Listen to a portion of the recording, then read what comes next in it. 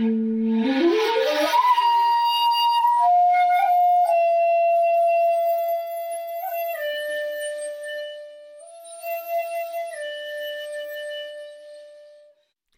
to the Zen of Everything, a Zen take on life, love, laughter, and everything else.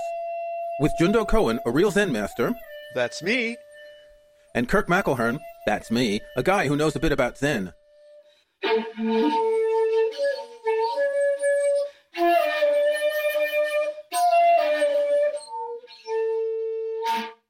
Good morning, Jundo. How you doing today? One second. We are having, even as I speak, a full eclipse of the moon right now, and it is up to the priest. I have to bring back the moon if I'm not chanting. 1 second.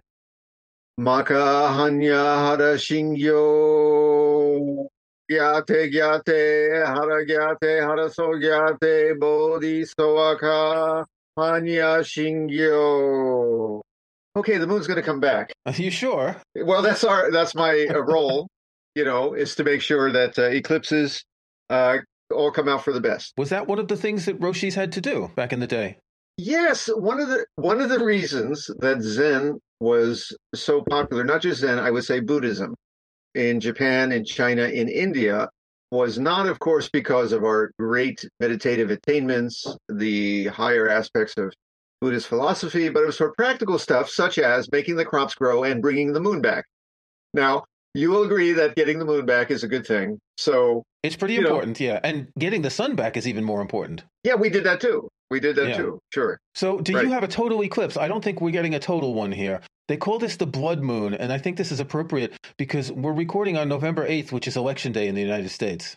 And our subject today ties in with the election, the collapse of the UK, which we are witnessing, and the war in Ukraine, all the terrible things that are happening all around the world. All of that ties in very much with our subjects today because, as the great Bodhisattva Barbara Streisand said, what the world needs now is love, sweet love. That's the only thing. I'm not singing, I'm talking it. So this is going to be an upbeat episode. It is, because the world needs to be upbeat.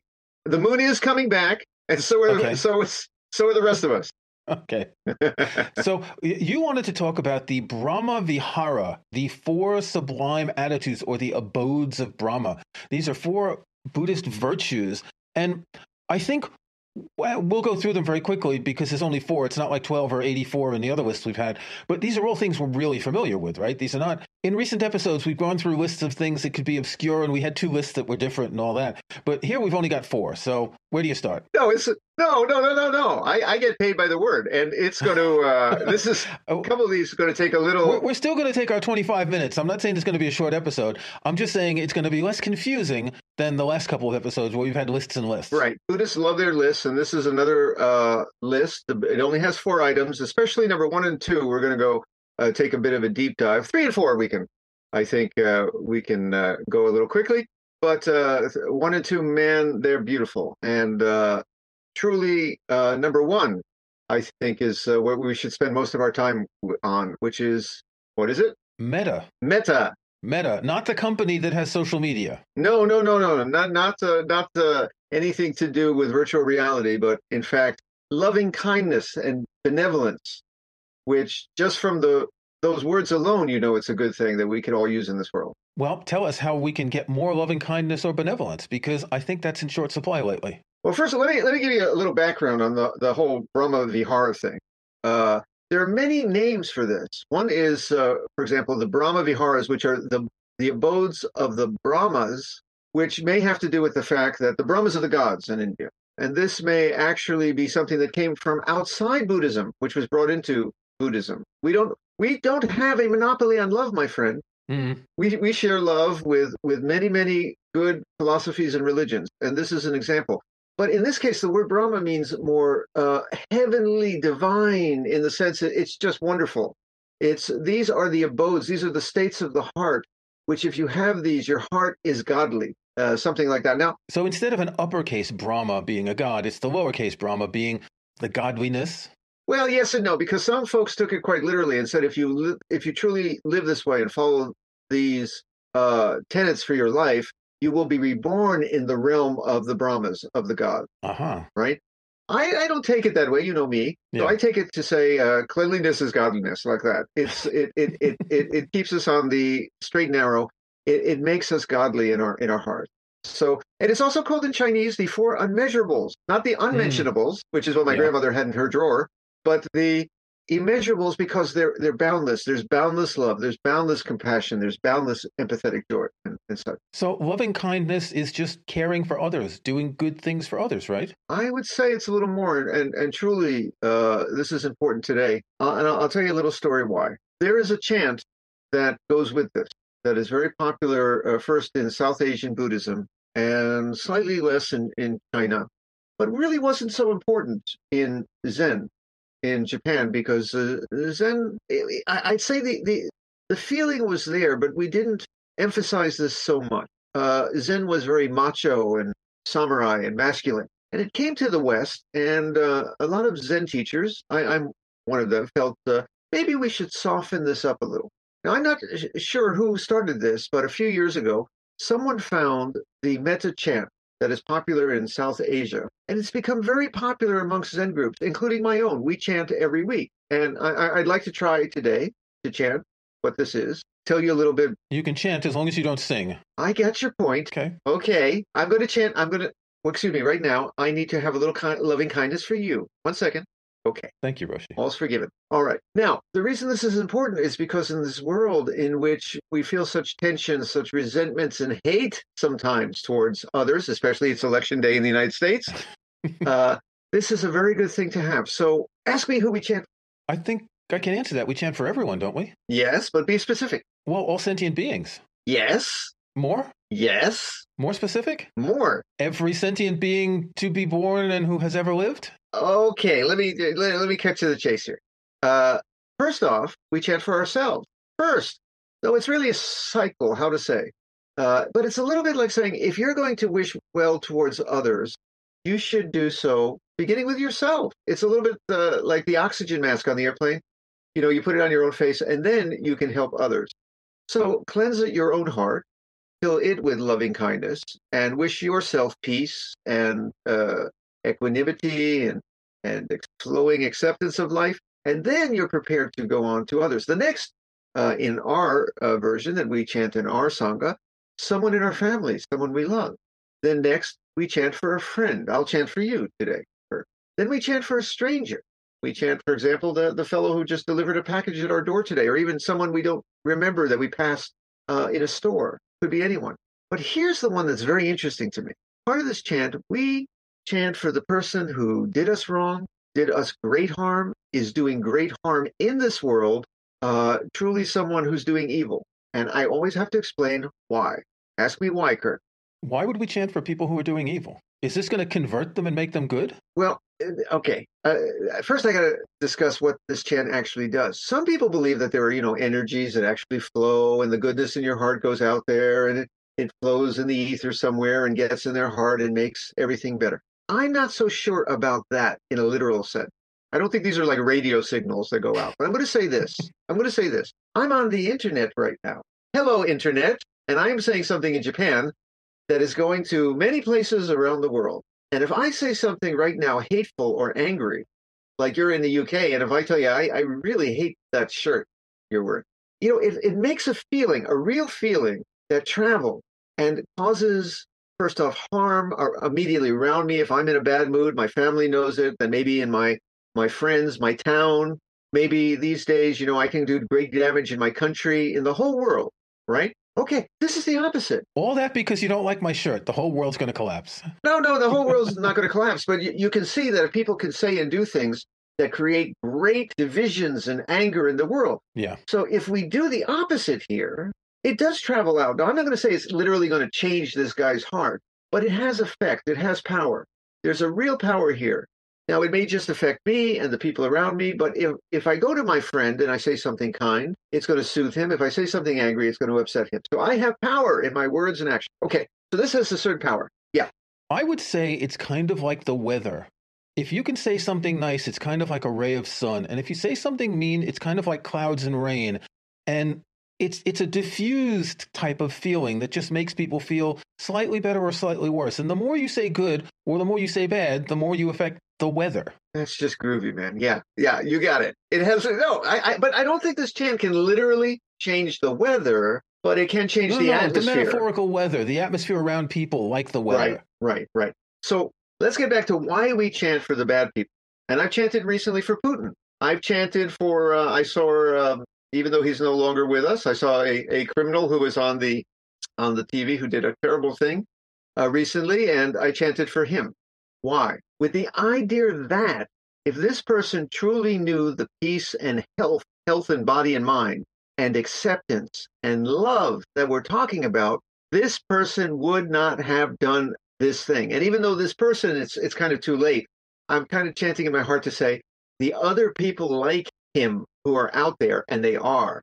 I'm chanting right now with the hope that if these people knew health in mind and body, if they knew peace, if they knew acceptance, they would not be these people. That's how I chant for the bad guys. So what's the chant? Go ahead. Let's do it. Okay, where's my bell? I just have my bell for the, let me check how the mood's coming. It's gone. Oh my gosh. Wait a second. No, it'll be back. Okay, anyway, we're going to dedicate this chant also to the moon. First off, pick somebody. You got somebody? All right. Yeah, I'm thinking of someone. I mean, someone who did you wrong, man. Oh, everyone who did me wrong? Not everybody, man. That'd be a long list. Let me just say that when we do this chant right now, I'd like to make it a special dedication because of all the political tensions in this world. We tried it this week in our Sangha, and it really worked good. You don't just have to chant for all beings in general. This week, we chanted for a little bit as a cure for politics. Now, I told you before, I try to keep politics out of our Sangha, but this chant was, how to say, the medicine for what's going on. First, we chanted for ourselves. Then we chanted for someone we know in our lives we love who agrees with us on everything politically. We all have a friend like that, the sane one. Then we chanted for the disaffected individual who thinks, man, elections don't matter. I don't care. It's all fixed. Okay? But then we chanted for the politician. Oh, first off, no, excuse me. Then we chanted for our uncle who we love, and he's a great guy, but his opinions at family dinners just drive us nuts. We all got that guy. And then we chanted for the politician we cannot stand, who is just the greatest danger in the world right now. And I mean in our own country. Not let's leave Putin out of this time. And I'm not saying who that is. I'm saying we all have somebody. And then finally I chanted for the guy next to that. There's always two or three guys we can't stand. So pick one of those politicians or your uncle that is driving you crazy, and we're going to chant for this person right now. I'm not telling you which side he's on. I'm just saying the guy who, man, you just can't take it. You got somebody? Yeah. Okay. Yeah. Okay. Ready? Okay. Here we go.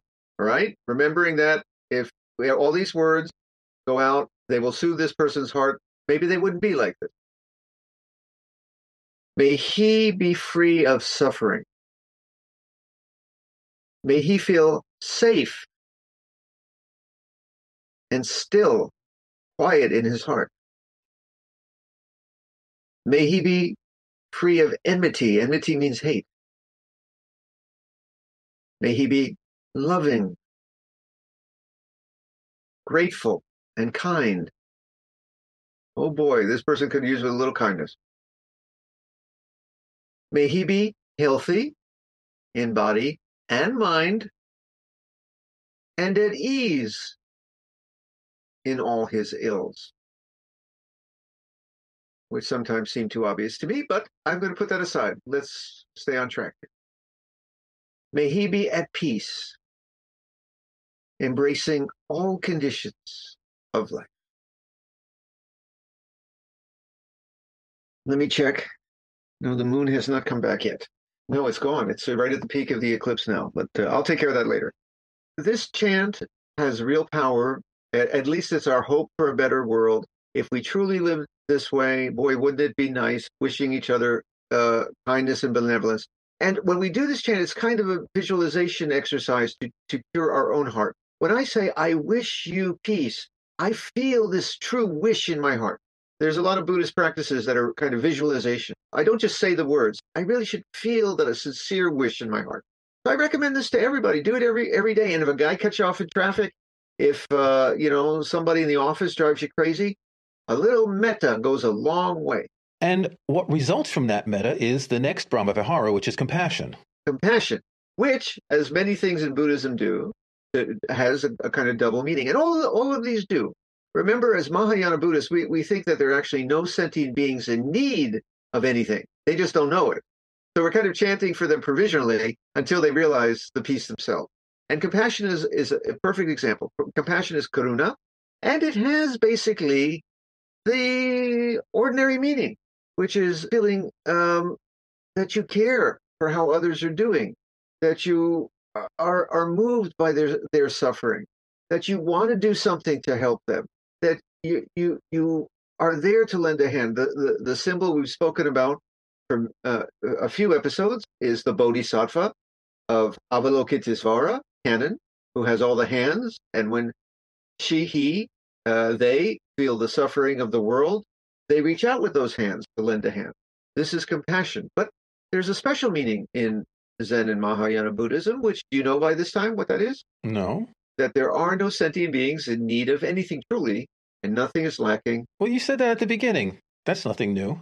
Yeah, I know, but it's nothing new. It's thousands of years old, actually, this teaching. But this is something we got to get in our heart. One of the ways we help the sentient beings is not just by feeding the hungry, not just by comforting those who are afraid, not just by being companions to the lonely, but also teaching them this: nothing is lacking because nothing is separate. And this is the ultimate compassion. And so it comes down to the fact that we're all enlightened and we just don't know it. Exactly. Which is, so besides bringing the moon back, it is my job to teach people this. Otherwise, I would be out of a job. So it's a good thing that people don't know this. Otherwise, I wouldn't have a podcast. Okay, so when other people are happy, we have a feeling of sympathetic joy, mudita. Now, again, this is one that's easy kind of to skip over because it seems, I'm just happy for your success or well-being. I think it's a very powerful one. Now, I want to add something about loving kindness, if I can. In our Sangha, we changed the words a little to move from a wish for people's happiness to their equanimity and acceptance of all conditions of life. This is a bit more of a Zen view, that I'm not necessarily wishing you always to be happy, happy, happy, because you're not going to always be happy in life. There are days that are going to be sucking lemon. This is life. But I wish you the power to accept and flow with all conditions. Now, when I have empathetic joy, I should also feel, not jealous about your success. All of these have opposites, you see. If I'm not wishing you loving kindness, I'm kind of hateful, and I wish you ill. And if I'm not compassionate about you, I don't give a damn, and I'm selfish. Well, here too, if I'm not feeling empathetic joy, I'm kind of I checked the pronunciation before I came. I'm feeling that Schadenfreude. That's wonderful. Was I close? Schadenfreude is reveling in the pain and suffering of others. Yes, well, that's exactly the opposite. It's like when people say, "Ooh, they got their comeuppance," that sort of thing. Yes, well, this is the opposite, and I think we're all often tempted. For example, the fellow I just chanted for, when he lost his election, I felt this. I felt a Schadenfreude because I was glad that he looked a little miserable that day, and it was wrong for me to do that. I should have met also with a little equanimity that unfortunately I wish it not had been. I was glad he lost the election. Let's just face it. But this is just wishing well to others, even those we find difficult to wish well. So you mentioned equanimity, which is the fourth one. And there was a really interesting article in The Guardian yesterday. I'll link to it in the show notes. Why we shouldn't try to be happy. It points out, someone wrote a book called Life is Hard. That's a real title that's going to sell 1 million copies, right? But it is a book of moral philosophy saying you're striving for happiness. You're trying to reach the brass ring you'll never get. Go for the equanimity. Go for the satisfaction of what you have, which is our whole message, isn't it? That's it. Just what I said. But we feel a certain joy to be happy and a certain joy to be brokenhearted sometimes. Or shall we say, some of it's more of an acceptance, but some of it's a welcoming. Some of it's actually a joy at life. It's ups and downs. And if we can master that, we're better. I'd say that someone who just experiences being brokenhearted and losing is losing. When you're up, be up. When you're down, be down, and realize it all as the flow of life. If you were happy all the time, you wouldn't realize that you were happy. You need to be sad to understand what happiness is. But even both of those, if you have too much of one and too much of the other, then you're constantly shifting. That's why that idea of equanimity makes a lot more sense than striving for happiness.